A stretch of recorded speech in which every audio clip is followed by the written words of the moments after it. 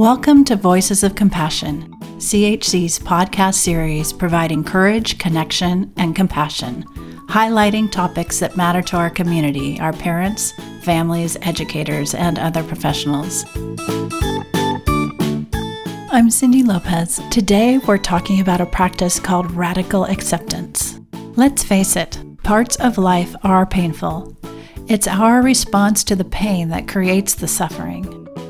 In this podcast episode, Dr. Patrice Christosimo and Leanne Merritt will share from their experience and expertise about radical acceptance, a practice that includes letting go of the illusion of control and developing a willingness to accept things as they are right now. Make sure to listen in. Nothing could be more relevant to our lives today. So Patty and Leanne, thanks so much for joining us today. I'm really interested in this topic that we're talking about today, radical acceptance. So let's start by talking a little bit about what that is. What is radical acceptance? And why do you think it's an especially valuable tool for us right now? So radical acceptance is one of the core principles of dialectical behavioral therapy. And this is a skill that can help us to tolerate feelings of distress. Often when we're faced with adversity, we're affected by intense negative emotions, and our natural reaction can be anger, feeling upset, and blaming the situation or others for how we feel. We may also ruminate over a past event and have trouble accepting the fact that it did happen. And because the feelings of distress may be so strong and painful, we may have a desire to avoid them and we may become stuck. Distress tolerance is a conscious choice for us to be able to stop resisting and denying the way things are and to work toward accepting them. And what this does not mean is that we have to like or even agree with the situation. We're just acknowledging the reality of the situation in order to try to reduce the suffering, so pain and non-acceptance combined, caused by trying to change something that really is out of our control. And once we're able to radically accept that things are a certain way, we can then begin to think about how to work toward changing our behaviors and emotions in order to overcome challenging circumstances and improve our situation and ultimately our lives. Thank you, Leanne. So I can see how this would be really valuable to everyone right now, because there seems like there's so much out of our control, right? So this tool of radical acceptance gives us a way to kind of feel like I can do something. I think that's really important right now. Yeah, and if I can add, sometimes are some questions around why do we call it radical acceptance? It's radical because it means acceptance all the way and accepting reality just as it is, even if we don't like what the reality is. And it's just acknowledging what is and allowing ourselves to let go of the fighting against reality. And so this can mean a true acceptance all the way, your mind, your heart, your body, complete and total. In your experience in terms of your work with kids and families, like how are people typically responding or reacting to adverse situations or stressful situations? Yeah, so sometimes people will engage in what we call non-acceptance. And so this can come up for a number of different reasons. So for example, people might engage in some magical thinking, like we might think that if we refuse to accept something that's painful or challenging, it might not happen. Or people may push against accepting reality because they may believe that acceptance is the same thing as saying that the situation is okay. But in reality, the rejection of what is actually happening doesn't actually change the painful situation. And so we oftentimes have to first accept what reality is in order to find peace from the suffering that we might be experiencing because of how difficult a situation is at the time. People may also push back on accepting reality because it's not necessarily something that's conscious, but an avoidance of relief. I think as humans, we are very much creatures of habit. And so we habituate or become used to a level of stress in life. And we might accidentally or inadvertently continue to create some auto stress or engage in behaviors that cause more stress in our life. And then lastly, there's also this strong belief that we can impart change on circumstances that are actually well outside of our control. Thank you for tuning in. Just a note before we continue on with today's episode, we hope you're following us on social media so you don't need to wait a whole week between episodes to get engaging, inspiring, and educational content from CHC. Our social handles are linked on our podcast webpage at podcasts.chconline.org. So if I were to exercise radical acceptance, what are the steps toward practicing that? What should I be doing? Yeah, and if I can add to that, so radical acceptance, it's a tough skill because it requires that insight and awareness through knowledge of mindfulness skills. And it also requires a knowledge of relaxation skills of coping and planning ahead, and being able to tolerate the painful emotions that might come up if we did start to accept the challenging situation at hand, like feeling sadness or feeling disappointment, if we truly began to accept the fact that we're in a difficult time right now. So sounds like mindfulness and self-awareness is critical to, just like everything else in our lives, right? But critical to being able to practice this tool of radical acceptance.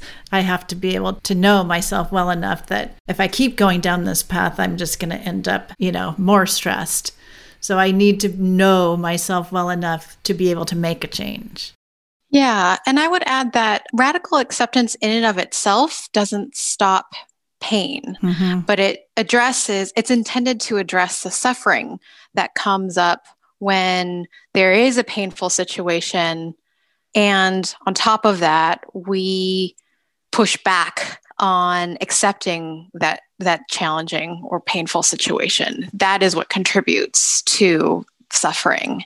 And so, it doesn't mean we're giving up on trying to improve or change the situation, but it's just really more of a refocusing on what aspects of the hard situation do we actually have control over. And so I think it's very much a shift in mindset because it has to be an active choice. And so in order to begin to practice radical acceptance, we can start to take steps to think more critically around what the event is and to make a plan to address it. So it does require, for example, taking a couple deep breaths, slowing down, being able to think about the event in our life that we're having trouble accepting or ruminating over, and trying to be as objective as possible and refrain from judging ourselves in the situation, such as saying, I'm stupid because I can't do this, or, the situation is so terrible, because even in making those sorts of statements, there are judgments about the situation already embedded. And the goal is really not to downplay or trivialize the fact that we're experiencing pain, but more so to accept a realistic or more of a realistic picture of what the issue is. And so one of the things that we can do is begin to just say out loud in more of a neutral voice what it is we have to accept, and to say it slowly, 5 or 10 times. And saying it out loud is actually important because it has a different power than saying it silently in your mind. And then the next step would be to allow your thoughts about what you need to accept to come into mind. And just watch what your body is doing, how your body begins to respond. And then to try to relax your body. So there is this exercise called willing hands, where you can begin to just relax all the muscles in your arms, turn your palms facing upwards, rest them in your lap. And then again, using mindfulness skills, noticing if that shifts anything in your body. And then you can also engage in an exercise called a half smile, which means just relaxing the muscles in your face and turning the corner of your mouth slightly up and just seeing if that slight movement in the physiology of your face, if that moves you slightly more towards acceptance. And then imagine believing what you don't want to accept. Imagine what you would do if you had accepted it. What would that look like if you acted as if you accepted this reality that you're having trouble currently accepting?